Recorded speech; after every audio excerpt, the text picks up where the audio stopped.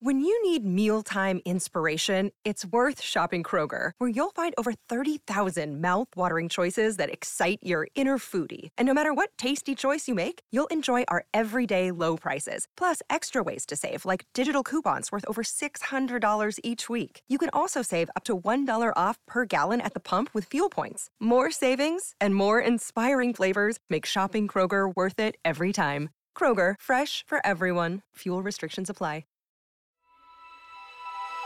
Coming up on 5 Minute News. Joe Biden promises to codify abortion legislation into law. Saudi Arabia sentences US citizen to 16 years over critical tweets. And new data suggests the next pandemic could come from melting glaciers. It's Wednesday, October 19. I'm Anthony Davis. President Joe Biden promised on Tuesday that the first bill he sends to Capitol Hill next year will be one that writes abortion protections into law if Democrats control enough seats in Congress to pass it, as he sought to energize his party's voters just 3 weeks ahead of the November midterms. Twice over, Biden urged people to remember how they felt in late June when the Supreme Court overturned the landmark 1973 Roe v. Wade ruling that legalized abortion, fresh evidence of White House efforts to ensure the issue stays front of mind for Democratic voters this year. He repeatedly lambasted Republicans nationwide who have pushed for restrictions on the procedure, often without exceptions, and told Democrats in attendance that if you care about the right to choose, then you've got to vote. As he has done all year, Biden emphasized that only Congress can fully restore abortion access to what it was before the Supreme Court's decision in Dobbs v. Jackson, which overturned Roe. But he also acknowledged we're short of a handful of votes now to reinstate abortion protections at the federal level, urging voters to send more Democrats to Congress. But for Biden to follow through on his pledge, Democrats would have to retain control of the House and pick up seats in the Senate, an unlikely scenario considering current political dynamics. Abortion rights have been a key motivating factor for Democrats this year, although the economy and inflation still rank as chief concern for most voters. An American citizen has been arrested in Saudi Arabia, tortured and sentenced to 16 years in prison over tweets he sent while in the United States, his son said on Tuesday. Syed Ibrahim Al-Mahdi, a 72-year-old retired project manager living in Florida, was arrested last November while visiting his family in the kingdom and was sentenced earlier this month.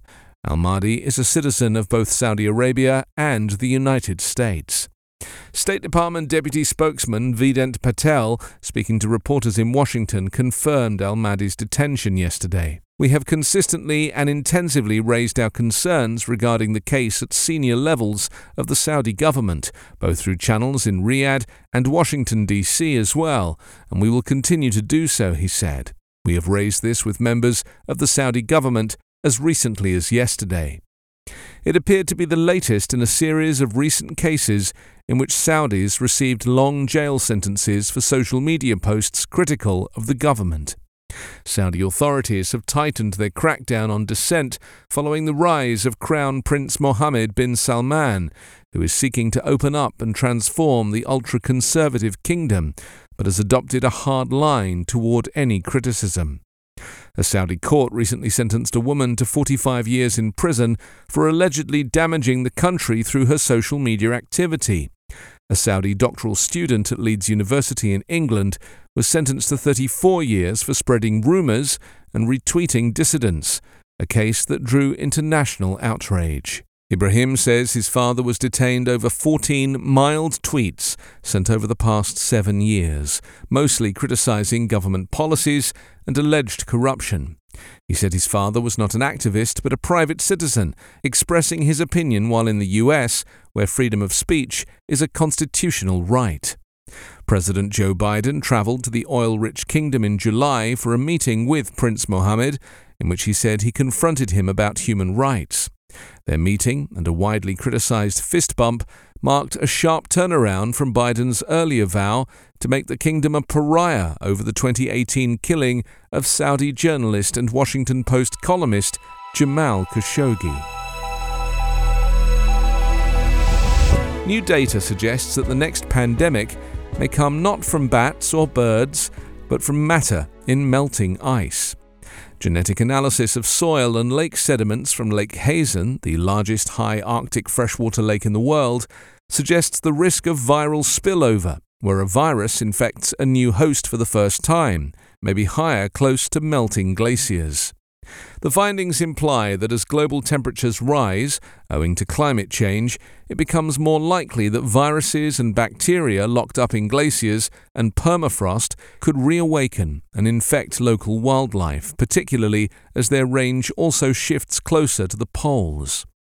For instance, in 2016, an outbreak of anthrax in northern Siberia that killed a child and infected at least 7 other people was attributed to a heat wave that melted permafrost and exposed an infected reindeer carcass.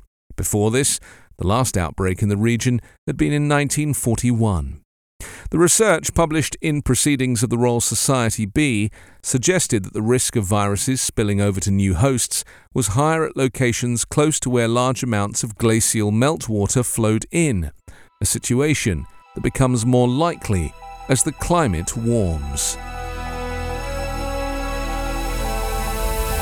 You can subscribe to 5 Minute News on YouTube with your preferred podcast app. Ask your smart speaker or enable 5 Minute News as your Amazon Alexa flash briefing skill.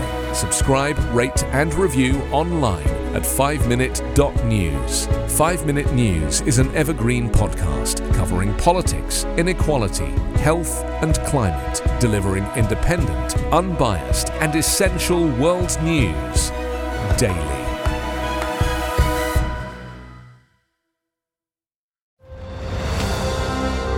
I'm Ken Harbaugh, host of Warriors in Their Own Words, a podcast that presents the unvarnished, unsanitized truth of what we have asked of those who defend this nation.